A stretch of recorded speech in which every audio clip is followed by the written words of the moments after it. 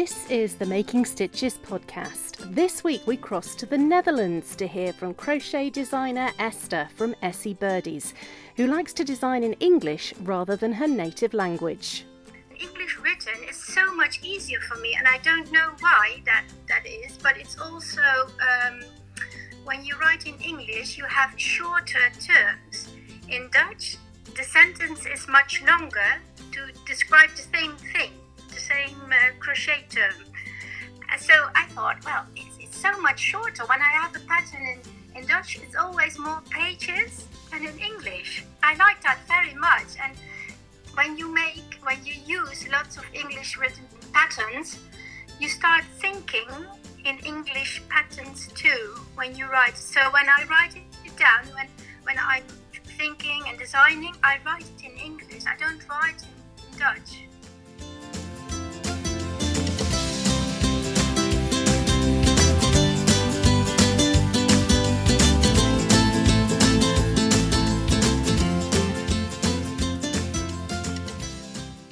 Hello and welcome to episode 9 of Making Stitches. I'm Lindsay, and this week Esther from Essie Birdies is my guest.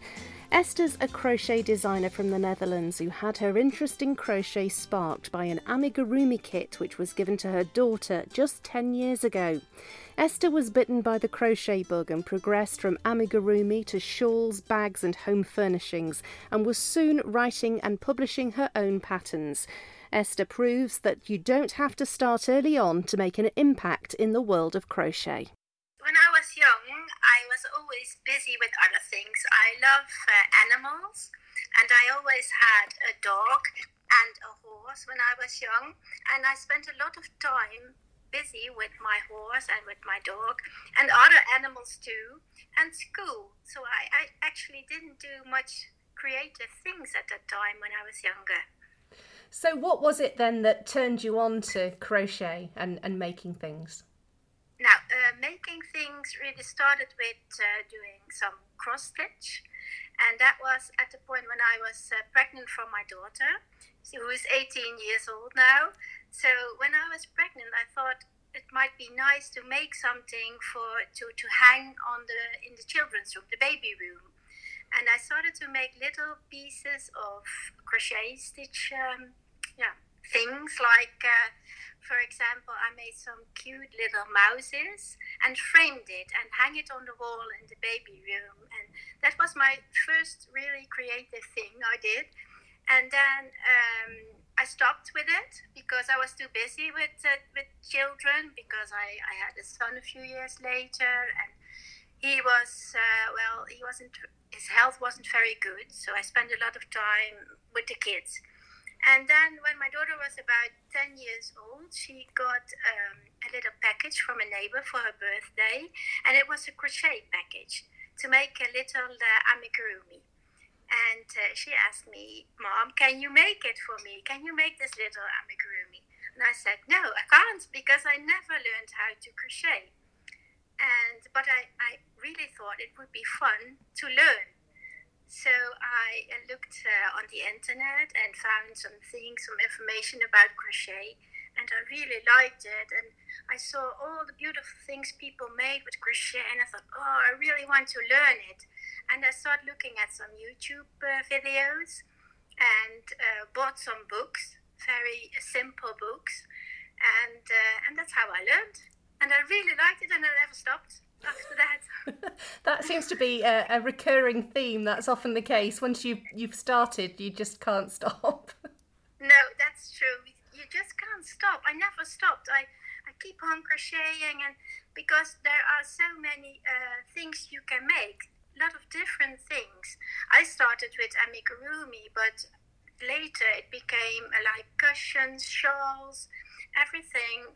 I really like blankets, bags for my daughter. I made lots of bags for my daughter because she always said, "Oh, this is the one I like. Can you make it?" And then I tried that, and I thought, now it's endless possibilities.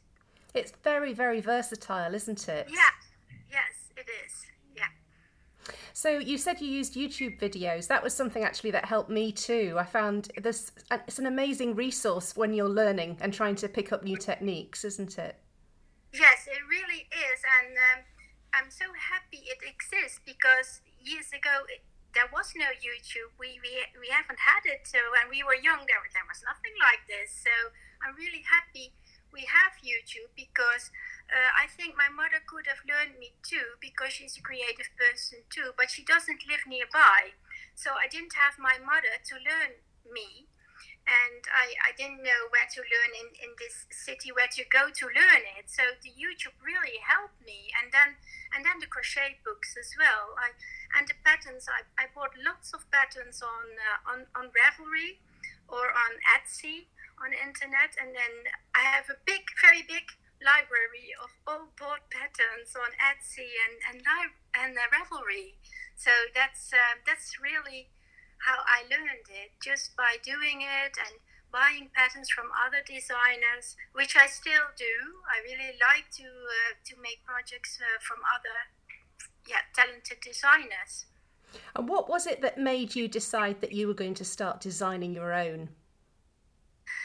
It really was a couple of years ago. I had contact with an illustrator, and she illustrated drawings for children, little children, like cute animals, for example, a cat or a dog, cute little animals. And then she asked me, can you design this illustration, turn it into a crochet piece? and I just thought, well, maybe I can do it. And I did it, and it worked out really good. And then I thought, well, I just can design something, and I really like to do it. And then it started, and it really started with amigurumi, with little fluffies, and that's what I still very like. I like that very much, because it's really my thing, and it's my kind of project to make and to write down, because writing down is very, very difficult and takes a lot of time. But now I am into it. So the amigurumi writing, the patterns, is not that difficult for me anymore. I guess, yes, once you've started and you've got into a routine of doing it, it will become a lot easier over time. Yes, it's really the routine.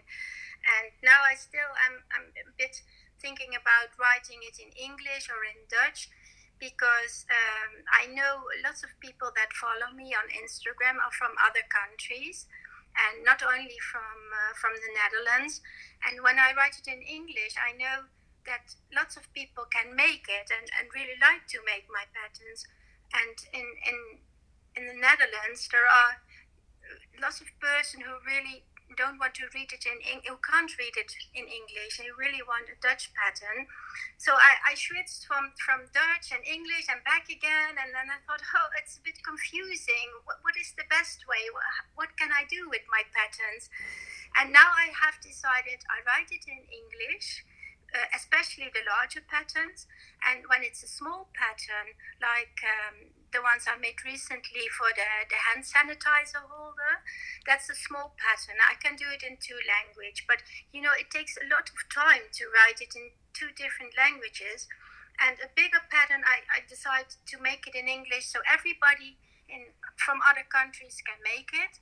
And if I have time, I can do it in Dutch as well. Wow, there can't be that many crochet designers out there who write it in more than 1 language. Yes, but the funny thing is I used a lot of English written patterns that I bought, and it doesn't matter if it's US or UK terms, I can read both, it's no problem. And I think in English it's much easier for me. I discovered that just 10 years ago. I thought, well, in English written is so much easier for me, and I don't know why that is, but it's also when you write in English, you have shorter terms. In Dutch, the sentence is much longer to describe the same thing, the same crochet term. And so I thought, well, it's so much shorter. When I have a pattern in Dutch, it's always more pages than in English. How interesting. I like that very much. And when you use lots of English written patterns, you start thinking in English patterns too when you write. So when I write it down, when I'm thinking and designing, I write it in English. I don't write in Dutch. How interesting, but actually Yes. Dutch is your mother tongue, and yet English is your crochet tongue. Yeah, really is. And also for knitting as well. Because a couple of years ago, I really wanted to learn knitting because I love knitting garments so much. And when I looked on the internet again to learn knitting in Dutch, I really thought, oh, it's so difficult. I don't understand it. Really, really, it didn't work for me. But then I put it away, and after a while I thought, no, I want to learn to knit. So I started to look at the English YouTube videos again, and information also. And it was so much clearer for me. I did understand. I understand everything they said. And then I thought, now I'll buy an English written knit pattern and see what happens. So I did. I bought a beautiful pattern on Ravelry, and I started knitting, and it went well. And that's how I learned knitting as well, in English. So it's easier for me in a way. I don't understand, but it is. Now, you mentioned that your more recent patterns were the covers for the hand sanitizer. Those are beautiful ones you've done of Frida Kahlo. Where do you get your inspiration from for such things? Well, Frida Kahlo is for many years an inspiration, and you see lots of projects in Frida Kahlo style on Instagram or on Facebook. And then a couple of months ago I made the Frida Kahlo cushion, the bigger one, and it just appeared to me. I don't know where it came from. I thought, I'm going to make a pattern which is not that difficult. It's easy, because lots of people want to have easy patterns, just to relax, not that difficult. Sometimes you want to have a difficult pattern because it's really, really nice to do that too. But it was, sometimes people think, oh, just crocheting and not thinking too much. And the Frida Kahlo cushion is a very easy thing. I don't know even call it a pattern because it's so simple. And I made it, and lots of people responded, and lots of people made a cushion, a Frida Kahlo cushion, and they loved it, and I was so happy with that. And that one was the inspiration for the hand sanitizer holder. I thought, oh, let's make a small one, because it's much smaller than the cushion, of course. And I saw and hand sanitizers, well, everybody wants to have them now in their bag, and I thought, now that's a nice way to carry it with you. So I don't really have an explanation where the Frida Kahlo thing came from. It just came. And how do you go about making a pattern? Do you have an idea in your head of what it's going to look like when you start, or is it something that happens as you make it? I have it in my head. I really have it. I see it before me, the whole thing I want to do. It's really in my head, and when it's there, I need to start immediately. I really want to start right away. And that's always, I look at my stash, and then I think, oh, this yarn, I'm going to use it, because I can't wait a day longer, because it has to come out of my head right away. So it's always nice to have, for example, lots of cotton yarn, because the little things I make with cotton yarn, I need a big stash, because when it's in my head, I need to have that colors that are in my head to make it right away. And then I start crocheting and writing down, and I really have to say to myself, write down, because at the beginning I forgot to write things down.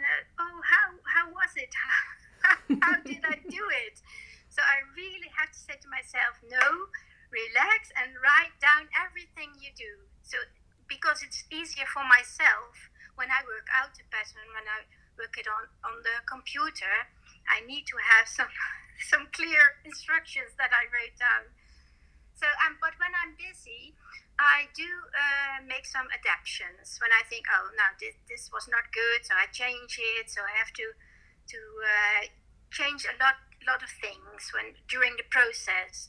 But that's okay, because you have to learn how to do it during the process, and then something comes out. I know, I can associate with you. Sometimes you get bitten by, there's something you just have to make, and you've just got to go straight in, haven't you? Just jump in. Yeah, that's really my thing. And the last couple of months, it really went like that. I feel it's like an urgent need to make it. It comes up, and I have to make it, and put everything others aside, and just make the pattern you have in your head. And then when it's done, I'm like, okay, now it's okay, I've done it. So how have you found lockdown for you in the Netherlands? How has it been, and how's it affected your creativity? Has it had a positive or a negative impact? Well, it has a positive impact on me in a strange way. I never thought it would be like this, but when it happened, I got so many ideas in my head, and it started with the rainbow bear I designed, because of the lockdown. I saw the bears that everybody put in the window and the rainbows, and I thought, oh, I have to make a little rainbow bear. I love it. I have to make it. And that was such a positive thing, and people really liked it. And I put the rainbow bear here in front of my window, and the children walked around the neighborhood and saw it and stood still to look at the little bear. And I thought, oh, that's what I really like. And in a way, it inspires me. It's really strange, because it's a weird thing, the whole lockdown, but we didn't have a very strict lockdown here. We were allowed to go out, and we were allowed to go shopping and walk with the dog and everything, but the distance was always very important from the start. And it went well here in the Netherlands. It worked out fine, and now the level of people being ill is very low, so that's a very good thing. And now they are starting to make it less strict. We were more allowed to do more things now, and it's a bit exciting, because we don't know how this will turn out, but that's in lots of other countries at the moment the same. But for my creations, it's been an inspirational period. Yeah. I guess you've got a lot more time on your hands, potentially, that you wouldn't normally have. I mean, our diaries have been completely cleared, haven't they? Yeah. Aside from looking after family, which doesn't go away. Yes, that's true. Yeah, we had a lot of more time. But one thing I did have was that my family was all sitting here in the house, which was a bit, you're on to each other, because I have a husband and a son and a daughter. And today is my son's first day at school in 10 weeks. Oh, wow. He hasn't gone in 10 weeks. So we did, I did a lot of homework with him together, because he needs that. He needs a bit of attention from school. So I did a lot of homework with him, and today is his first day, so that's exciting too. And I'm alone for the first time in the house now. That's why I asked to do this interview today. Perfect. I never was alone during 2.5 months. It's quite hard, isn't it, when you're used to having the house to yourself, and then all of a sudden it's full of people. Yes, it really is. And I work on my table here in the kitchen. I have a large kitchen table, and then I do all my work on that table. And then all of a sudden my husband was sitting there, and I thought, oh, I really don't like this. He's using my table. And we didn't have a table or anything like it upstairs in our house, but now we're planning to make one, to put a table upstairs, but because he has to do a lot of video calls for his work, so he's always talking, and I get so distracted by by him talking all the time in that phone or on the computer. It's so busy. Oh, I know exactly what you're going through. It's quite hard at times. Yes. So it's nice we can eat together, we have lunch together, that's all nice. But when he's talking all the time for business, for work, no, not that funny. So what does the future hold for you and for Essie Birdies and your designs? Well, I have some collaborations with yarn brands at the moment. With Lana Grossa, I don't know if you know it. Lana Grossa is a brand from Germany. All right. And I made several things since, I think, last December I started working with them. And I made some designs too for them, which is very nice because the yarn is so beautiful. I really love to work with it. And I have a collaboration with a Dutch brand. And you won't believe it, but I'm already working on things for Christmas. Wow. Summer has not begun yet, but they asked me to design a project, a thing for Christmas. And well, I really like that because that's my thing, small things for Christmas. So it's okay to start thinking about it. You don't have to actually do it right now, but making plans in your head for Christmas is nice, I think. And other plans are, well, I have a collaboration which is a bit of a secret, which comes in July. Brilliant. But I don't have really big plans, and I really like to work the way I do now. So when something comes up popping in my head, I really want to get it out and not plan so many things ahead, a long way ahead. No, it just comes out at the time and then I make it. That's what I prefer. Yeah.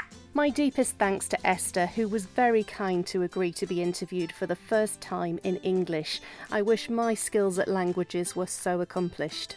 If you'd like to see Esther's work, you can find her on Instagram as Essie Birdies, and I'll include a link to her website in the show notes for this episode. This is the penultimate episode of Series 1 of Making Stitches. After next week, I'm going to be taking a break to collect some more interviews for Series 2, which will be out later this year. Thank you so much for listening. If you've enjoyed this episode of Making Stitches, please share it with your friends. And if you don't want to miss the next episode, please consider subscribing to Making Stitches on your favourite podcast app. It costs nothing to subscribe, it's simply a matter of clicking, and the next episode will appear when it goes online. My name's Lindsay, and this podcast was edited and recorded by me. You can also find me on my blog, Postcard from Gibraltar. Thanks so much for listening. Until next time, keep safe and enjoy your crafting.